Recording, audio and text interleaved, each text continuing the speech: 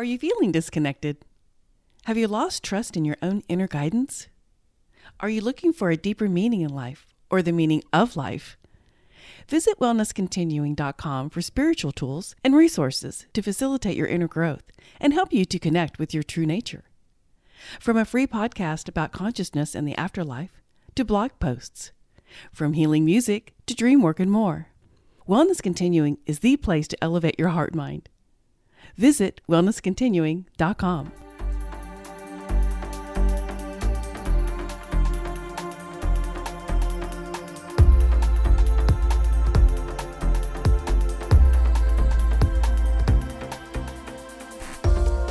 Welcome to Life Continuing, conversations that explore consciousness, healing, and infinite existence. I'm Tanya Berg. Hospitalized for ARDS, also known as lung failure, in 1999, Kathy McDaniel was placed on a ventilator and into a drug-induced coma. A disturbing near-death experience occurred and, although mostly traumatic, the indescribable bliss of heaven that she experienced shifted her religious beliefs to a deep spirituality. Kathy credits the International Association of Near-Death Studies members for sharing the tools to learn acceptance and an integration of her disturbing NDE, allowing the joy of her purpose to emerge.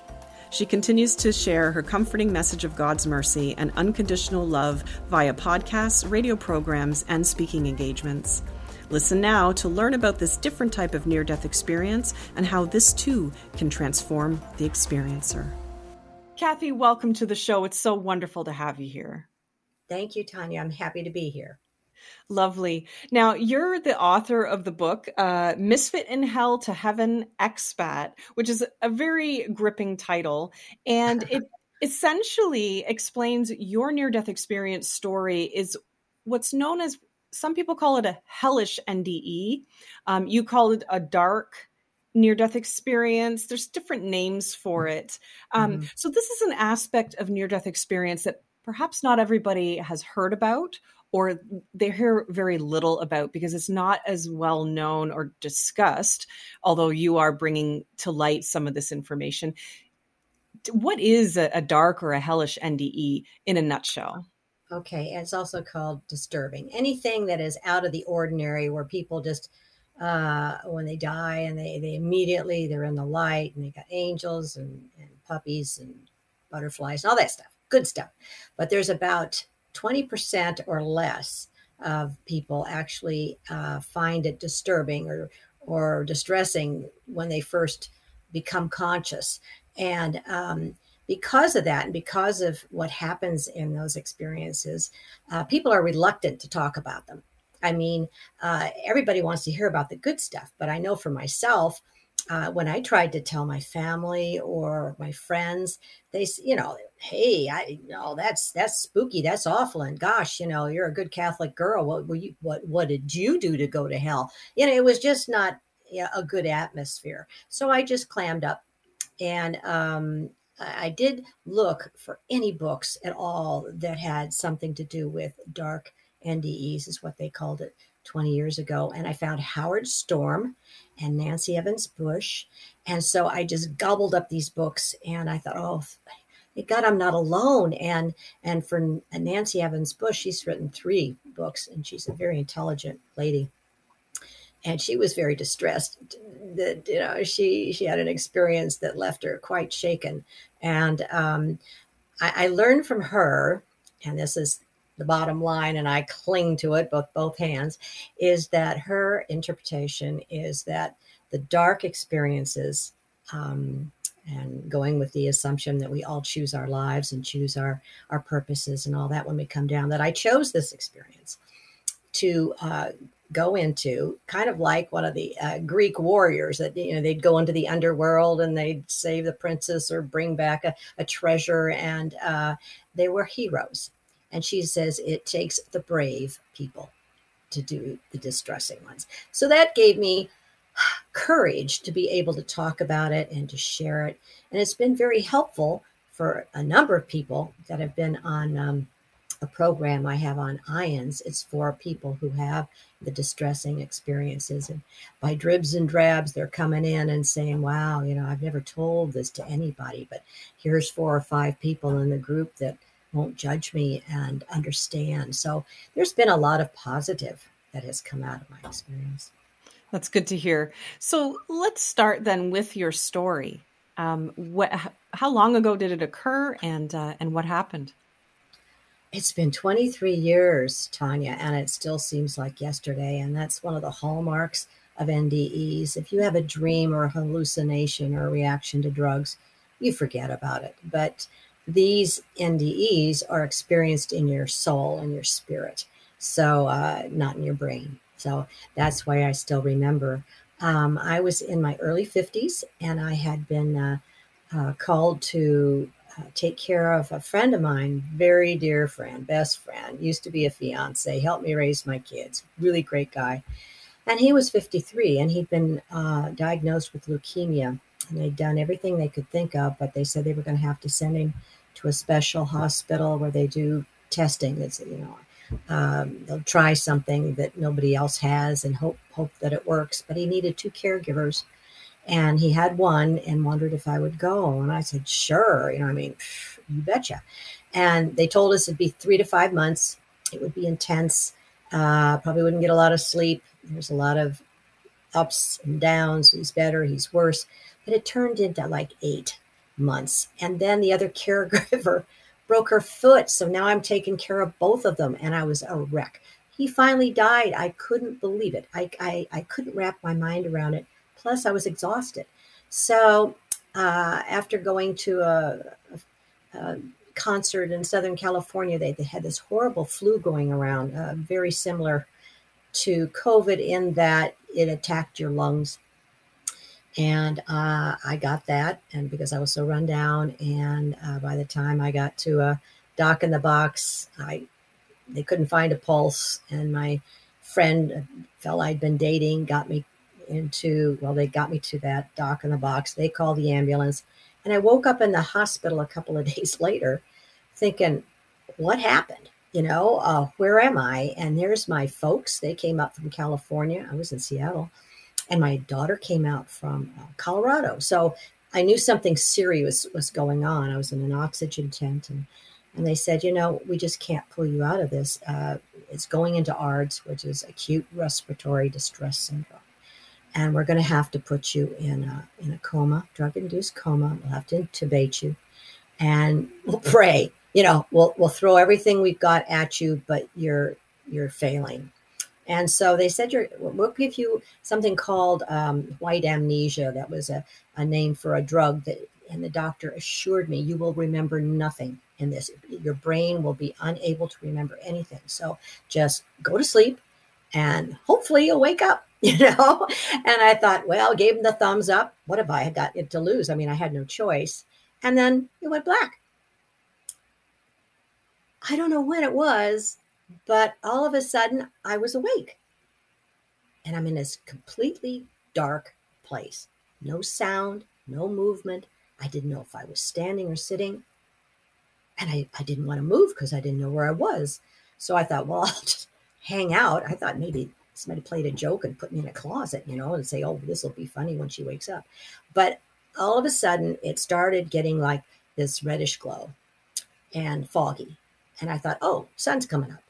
And then I thought, wait a minute, what's that sound? And there were people screaming and shrieking, and it was getting hot and it smelled bad. And I thought, this is not good. But this voice came booming out and said, do you know where you are? And I thought, gosh, my mind was just going 100 miles an hour. And I thought, I hope I'm wrong. I just said, hell? And then this voice just boomed back with a boo-ha-ha-ha kind of thing. Well, I turned and ran. And that was the beginning. It's all detailed in the book of hell. The first place I saw was this bombed out city. It looked like New York. Buildings had toppled. Things were on fire. The sky was all reddish. I was just plopped into this situation. And so I quick and hid beside this great big chunk of concrete and I thought I saw somebody, and I called out and said, hey, why don't we get together? I'm a Girl Scout, and we'll find, survive this. And he just came back with this, we are all alone here. how much worse can this get? Well, I found out. So there were creatures there. I tried to run. I couldn't escape. When they were closing in, boom, I found myself in another situation. So it was a series of vignettes, for want of another word. And it seemed that every time I came up against a decision, there were demons. And people say, how do you know it was a demon? Well, I was like, how do you know when you see a robin? It was like a big, huge Bigfoot, but mean. And they told me to do things. Here's a job for you. And it would be a disgusting job. Working in an abortion clinic was one. Real things that I would say, no, I'm not going to do it. And they'd say, well, this is only going to get worse. And I would find myself in another place. In between, there was like this incredibly long road. And it was just a path, really. It wasn't very wide, and it was dirt and rocks, and it was just that reddish glow over in the distance, just enough to where I could see where I was going. And at least on the road, I was exhausted. I was thirsty. Tanya, I never felt dead. Your consciousness is you. That's your personality, whether it's in a human body or out. It's still just you.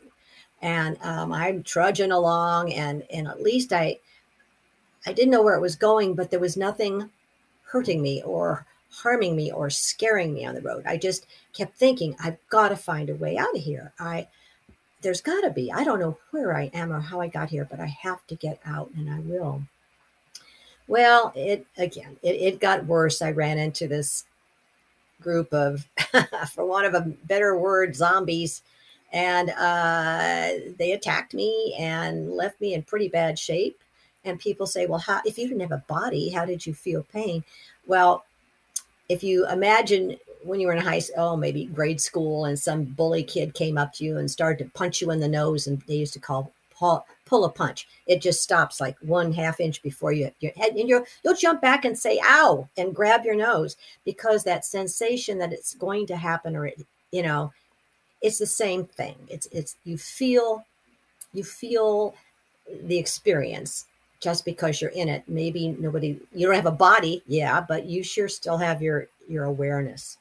So toward the end of this seemingly endless experience, I did find myself in the worst experience, and I give away the book, but that's all right. I was there, and I said to one of the demons there, I said, this seems like a particularly nasty day. Is there something I don't know about? And she mentioned that, it's Christmas on Earth. That's always the worst day in hell. And that's when it hit me. I thought, this can't be. And I thought, Christmas. Okay. I was still being a brat. So I started singing A Christmas Carol, and it was my favorite, which was Away in a Manger. And I started singing Away in a Manger, no crib for his bed. And the demon whirled around. She was at the other end of this little cabin we were all in, and she yelled at me to shut up and raised her stick. And soon some of the other ladies started singing along with me. And when we got to the part that said, the little Lord, she shrieked and jumped at me. And I never got to say the word Jesus, but it was just coming up. Again, people say, why didn't you call for Jesus earlier? I thought about that a lot when I got back. The thing is, my understanding is God does not go where God is not wanted, and he's definitely not wanted in hell. So I had no awareness. Again, I didn't know I was dead, and I was running for my life, and I had no awareness to call on God, even though I was a staunch Catholic, and that would have been something I would have done in the real world. But that's not how it worked out, and that was probably the way it was supposed to work. But anyway, when I started to say that word, I was out. And there was a little, people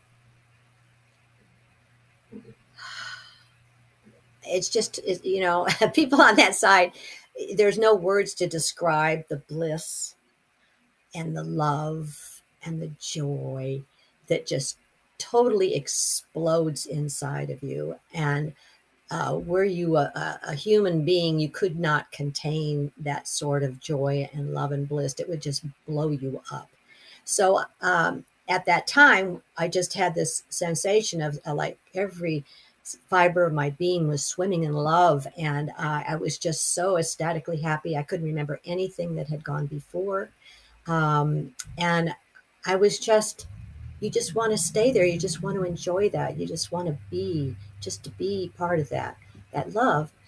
And as I was kind of glancing around the room, which wasn't really a room, it was a white light with maybe some shadowings that might indicated maybe a doorway here or whatever. But I did see a big table, like an architect's table, and there was a massive book on it, and it was open about halfway. And I thought, I remember seeing something in that book, but I can't remember what it was. And I looked over and saw my friend, the one who had died of leukemia just a month before, and he had been 53 and now he looked about 35. He had his, instead of being bald with the chemo, he had his hair, and it wasn't gray anymore. It was brown. He was wearing a sweater I gave him, and he was just ecstatically happy to see me. Big smile. And he's just, oh, I'm telling you, I love that man. And it couldn't get any better. And so I saw him smiling, and he didn't talk, so I thought to myself, oh my gosh, he doesn't know he's dead. And he started laughing. And I thought, he just read my mind. And I thought, well, if he's dead, then that means I'm really dead. That's what dead is. I'm in heaven. And I was so happy. And in my mind, I says, well, let's go. Let's show me something. I was staying here. And he kind of moved closer, and he said, now, Mary Kay, you've got too much left to do. And I thought, what? No, I'm not going back. Who would leave here? And I just said no, and I crossed my arms. And he just smiled. Poof. So I did have a little timeout going back to Earth. I'm sure a lot of people experience a little walk along a stream or something to kind of get you back into accepting that. But I did wake up to another bright light in the CCU with my family around me saying, oh, great, Mom's back. And oh, yay, lots of our prayers brought you back. And I thought, thank God I've got this thing in my throat and I can't talk, because I would give you people a piece of my mind. Why did you bring me back? That was just like the meanest thing you could ever do. And then this whole thing rattling around in my head, you've got too much left to do. And I was 86 pounds. I could move one finger and blink. That was it. I was just skin and bone. And I heard the doctor say, we don't know how brain damaged she is. She probably won't drive a car. She probably can't have a job. She'll have to go live with someone. Talk about depressed and angry. It was terrible, terrible. So it took a while to get me out of the CCU. Then I had to go through all these shenanigans to get out of the hospital into a physical rehab facility for a month. Daily, I had to go through the insurance company had all these strict standards. I had to do this and do that, and every, PT, OT, everything, or else they wouldn't pay for it. So I was under the gun, and I had to learn how to crawl, how to talk, how to feed myself, how to swallow, how to go upstairs. I had to relearn like an infant. It was very humiliating, and I'm a person who, I can take care of myself, thank you very much. And to have all these people have to help me was really, really a learning experience, I'll tell you. So I finally got out, and the man that I'd been dating, it was either go live with my parents at 53, or he says, I love you and I want to marry you. And so I did. And it took 10 years for me to, as I continued writing this experience out over and over and over and over again, thinking that if I could just get it out on paper and put it in a drawer, it'll go away. but it didn't go away. And I still had this fear and of dying and going back there again. It was just overwhelming, very overwhelming. But when I found a group called IANDS, that's the International Association of Near-Death Studies, I was led there by the voice. The voice is very strong once you come back. Before you go over there, it was my experience. It's like your conscience or intuition, but it gets really strong when you come back. And I was forced to go up to Seattle and go to these IANDS meetings, but I was the only one there that had a bad story. And every meeting, somebody tell their angel story, and I'd sit there and go, I don't belong here. I felt really bad. And then finally, one or two people started coming up and saying, I kind of had a little, so I was not forced, but encouraged to tell my story. And that was the first time in 10 years I really told it. And I was shocked at the response. People were clapping at the end, that I got out, A, and B, that I had a message to give everybody as to how to get out of hell. And it evolved over the next 10 years that I was at IANDS. I became very involved. And my message, through later inspirations, begging God to please just give me something short to remember and do that's positive every day, because I don't want to go back there. I was told to be loving, kind, merciful, forgiving, encouraging, grateful, non-judgmental, and useful. So that's my mantra. The other thing I've learned over the time of being with other people and learning that I picked my experience and to learn things, and how brave I was to do so and come back and share, is the realization that God is all loving and all forgiving and never condemns anybody, period, exclamation point. So where did my hell experience come from? Well, I was raised a Catholic my whole life, cradle Catholic. I was always taught that when we died, we went to purgatory. Very few people, maybe Mother Teresa, go straight shots to heaven, but most of us have to burn off our sins or pay for our sins. And I bought that, and I expected to go to purgatory when I died, and I wasn't disappointed. But I'm here to tell people, skip the trip. It's not necessary. It was a manifestation of my own making.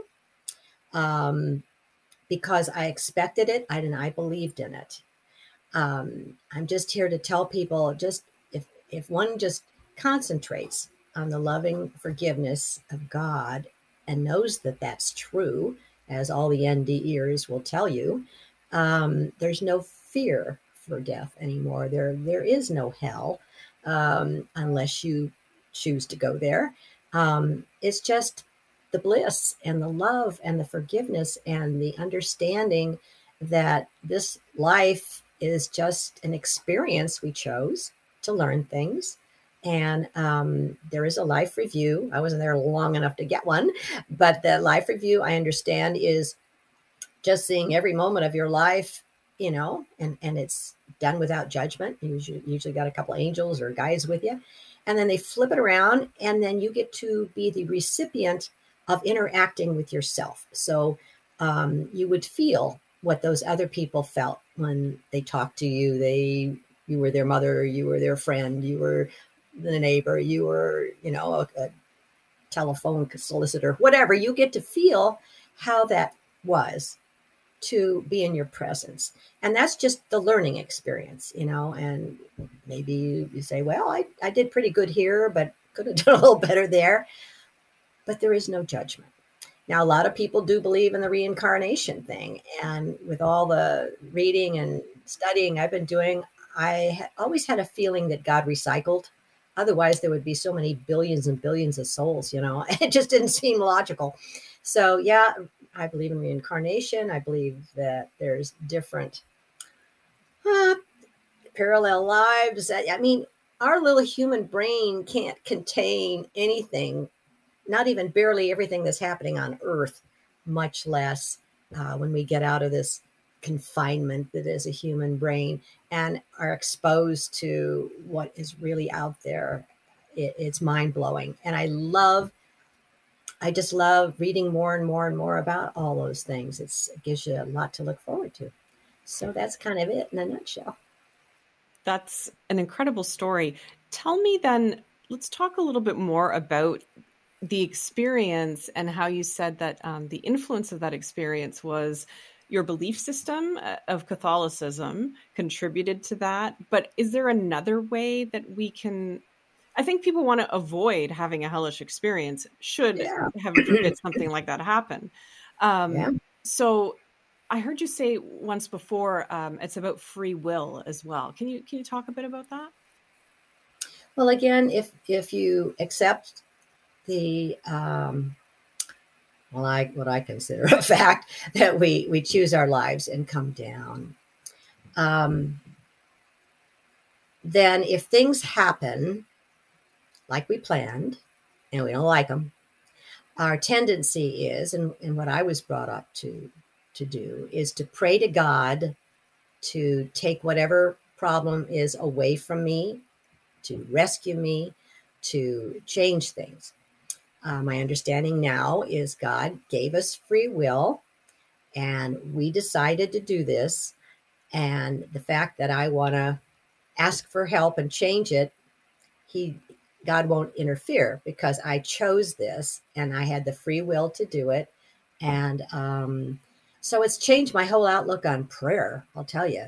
I mean, I used to pound the heavens with, I want this and I want that, and, all kinds of stuff.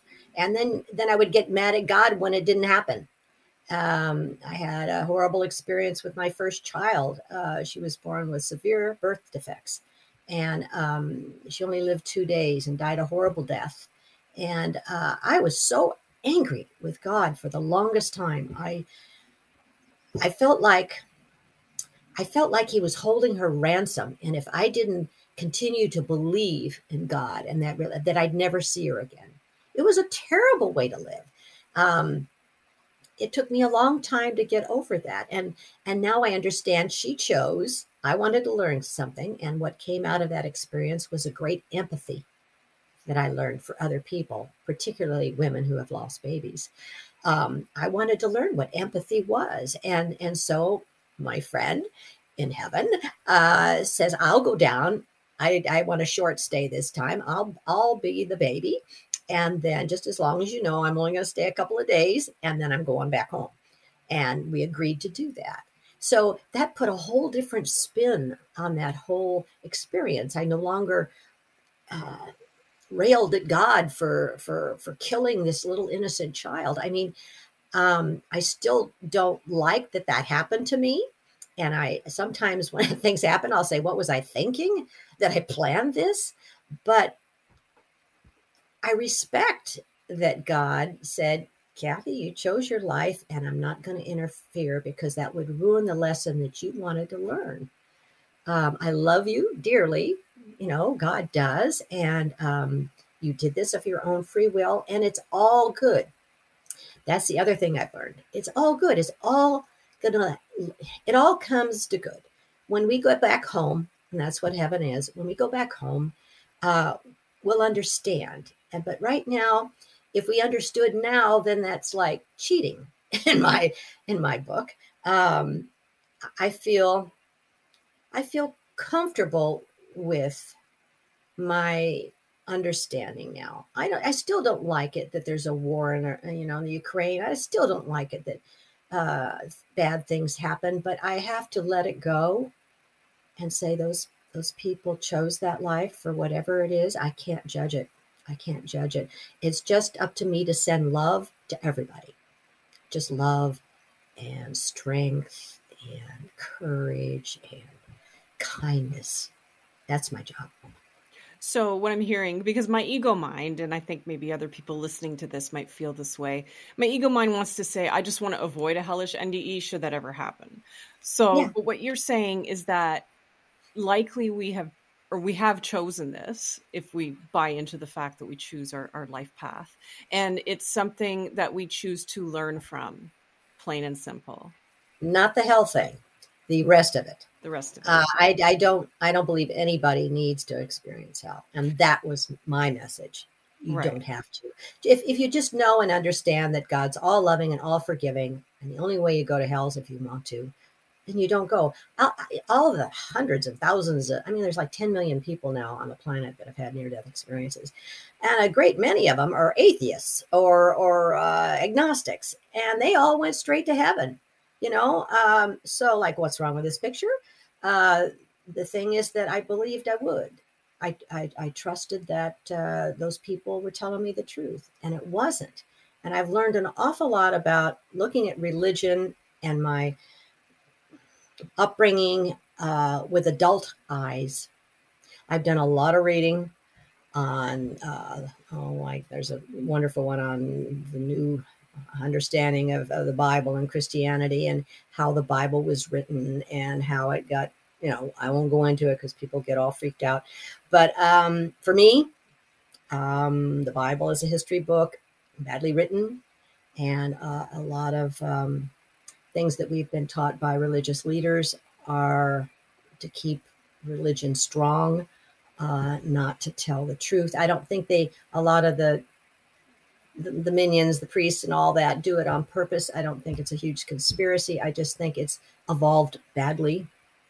So like most people that have had this experience, I no longer consider myself religious, but spiritual. But anybody can do whatever they want. I'm not judging anybody. It's just for me, it doesn't work anymore. So then we need to let go of our fears, I think, is the bottom line, because that can affect all aspects of our consciousness, whether we're awake or asleep.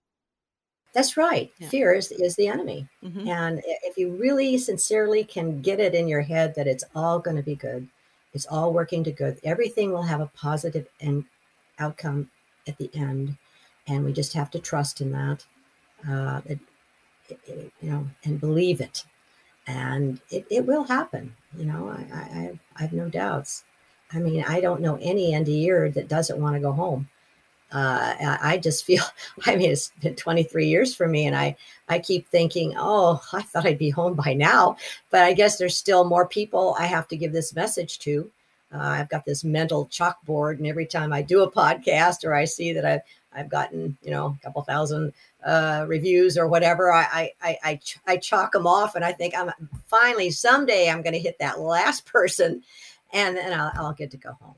But until then, I'm okay with doing what I chose to do.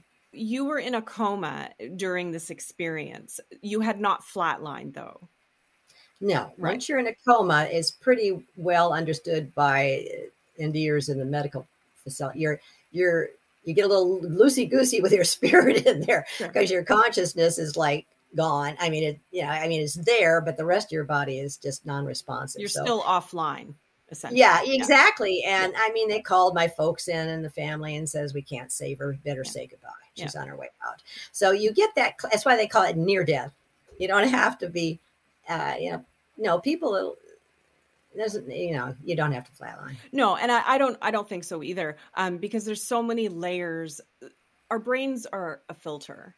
Right. So our consciousness is being filtered through the brain, and, we're dreaming. We're in a state of consciousness. We're in a coma. We're in a state of consciousness. We're flatlining. There's still a consciousness there. It's just a different level, and we're going to have different experiences. But you said earlier too, that you did retain the memory of this near-death experience as if it happened yesterday. Can you describe, and from your experience or what you've researched after the fact, there's differences between the hallucination and the effect of medication versus actual near-death experience. Can you maybe delineate the two?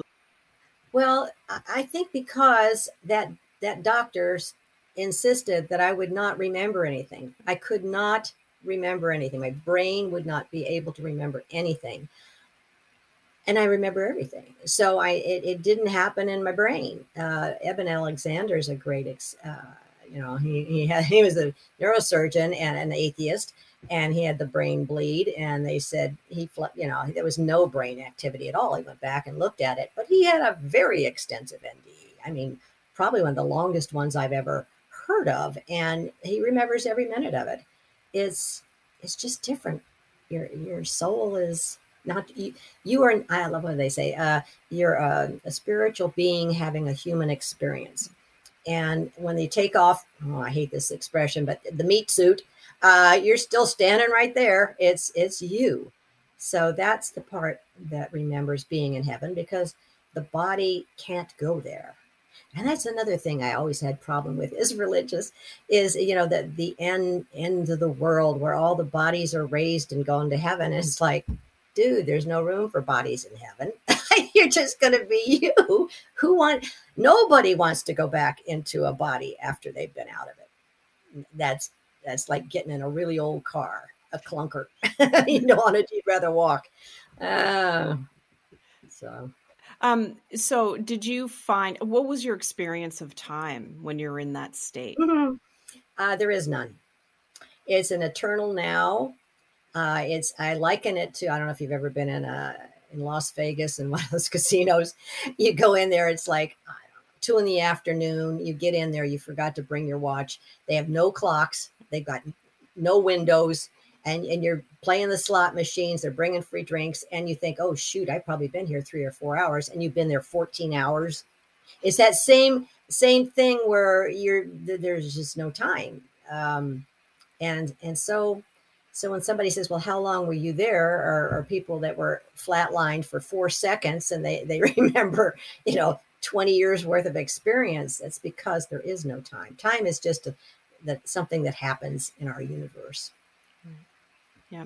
I've heard also too that other near-death experiencers, many of them say they didn't want to come back. They, like you said, they don't want to go back into the suit and the old car clunker. They want to stay in that wonderful, peaceful state. But it's a common message that people have work to do. We have our mission, our life purpose. Yes, I chose to do this, and I'm not going to be able to get out of it early, and that was a good thing. I think the only people I've heard of that really want to go back is people who, maybe ladies who die in labor, and they've got to go back for that baby, or they've got a couple of little kids at home that they don't want to leave. But other than that, I don't know of anybody that says, oh no, I'd rather go back in that suit and day-to-day grind. No. You said too that sometimes you think to yourself in your day-to-day life that, oh, did I choose this? When something happens, it's not so pleasant. I think I say that very often myself. So, I think it's a common feeling that many of us can have during times of adversity. It's tough being human. It's a tough ride. I heard this thing once and I thought it was hilarious. It's like when we do go back, somebody said, if you've been to Earth, that's the toughest gig you can pick. Earth, out of all the whole universes and galaxies, Earth is the toughest. And there's something, there's like this is a metaphor, I'm sure, but a badge that says, I did Earth. And people go, oh, wow, you did Earth? Man, that's tough. What was that like? So this is tough, but we chose it, and we must be strong souls is all I can figure out. We may have done the ropes before and thought, well, I'm going to do something a little tougher this time. And you're also implying and inferring that there's other places that we can incarnate, which is a whole nother show, a whole nother conversation. I know, that is so much fun. I've gotten onto Gaia, that program, and they've got all kinds of stuff about aliens and stuff, but it's fascinating. And if you just allow your mind to at least say, maybe, it's, I don't know, it makes life more fun. I find it interesting. Sometimes people, say to me, well, how come you want to know all this stuff? Why don't you just, go live your life and be happy? And I'm like, but this makes me happy to ask the big questions and to really bend my mind as far as it can go, as far as I can handle it before it explodes, right? And you're really good with your podcast. You're encouraging other people too. And even with this COVID thing, my goodness, I know so many people that were just like locked in their house for 2 years, nobody to talk to, reading books and watching television. It's like, there's so much more out there than just our little safe, if you've got a safe little life. I mean, that's not a life well lived as far as I'm concerned. It's kind of I don't know, maybe they just chose to have a vacation. I really don't know, but it doesn't appeal to me. That's, yeah. And I mean, and you sound like a very free spirit yourself. And I think that probably helped you through the trauma Yeah. and the transition and integration of this experience, because I Mhm. mean, it's bad enough just to have the physical trauma, whatever you've gone through. Then, to have the near-death experience when it's a pleasant one, is the trauma, physical trauma, and then the spiritual near-death experience. The contrast overrides some of the physical issues. So you went from physical trauma to hellish experience, and then thank goodness you A had little bit of heaven, a little a bit. little bit of heaven near the end, right? Yeah, right. So that was the good stuff that changed everything. Just that little bit that opened the door to the possibilities that I've been able to follow up on. Yeah. Good. Yeah, it's all good. I'm loving the podcast. I mean, and COVID is almost a blessing in that we've gotten to reach people all over the world without having to get airplane tickets and go and jet lag and all that stuff. I just love meeting all these people. It's just been a blessing. It makes me think of, this is what it's like to be on the other side, where it's the instant connection, right? You turn the computer on, connect interesting souls to talk to, and then bam, you are across the world, but you're in that same moment together. So yeah, exactly, enjoying it and saying, "Wow, that was worth it." I don't think I'd do it again. I may just take some time off and go to Mars or something. But so tell me then, where can we find you? Where can we find your book? The book's on Amazon and Barnes and Noble and any place you want to go. It's Misfit in Hell. That's because I wouldn't do what they told me down there. I just didn't fit. And then I have an expat. An expat's a person that lives in one country and works in another. And then when their work is finished, they go home, an expatriate. So I feel like we're all heaven expats. I think we all started in heaven. We're down here doing our work, and then we're going to go home. But my website is the same, www, and the name of the book. My email address would be mkm@heavenexpat.com. Yeah, I'm in a lot of videos, like you said. So there's always some way to find me. I'm out there doing my work so I can go home. Yeah, well, that's wonderful. I'm so grateful that you are doing the work that you're doing, because I think we need more attention to this type of NDE. Again, just to expand our understanding more and more. Mm-hmm. Yeah. Mm-hmm. Yeah. And to share the wisdom that you've brought back, the understanding that we need to embrace our lives, embrace our purpose, and just accept that we did choose this life path, good and bad, and to move forward through it regardless. And basically all we need to be is loving and kind. Yeah. It's whatever Jesus taught, what all the spiritual leaders all taught. If you just if you just have a mindset in the morning, no matter what happens, I'm going to be loving and kind, and just go from that. I hear you. I agree. Thank you so much. It was wonderful to connect. Thanks for being on the show. You're welcome, Tanya. I loved it. Thank you.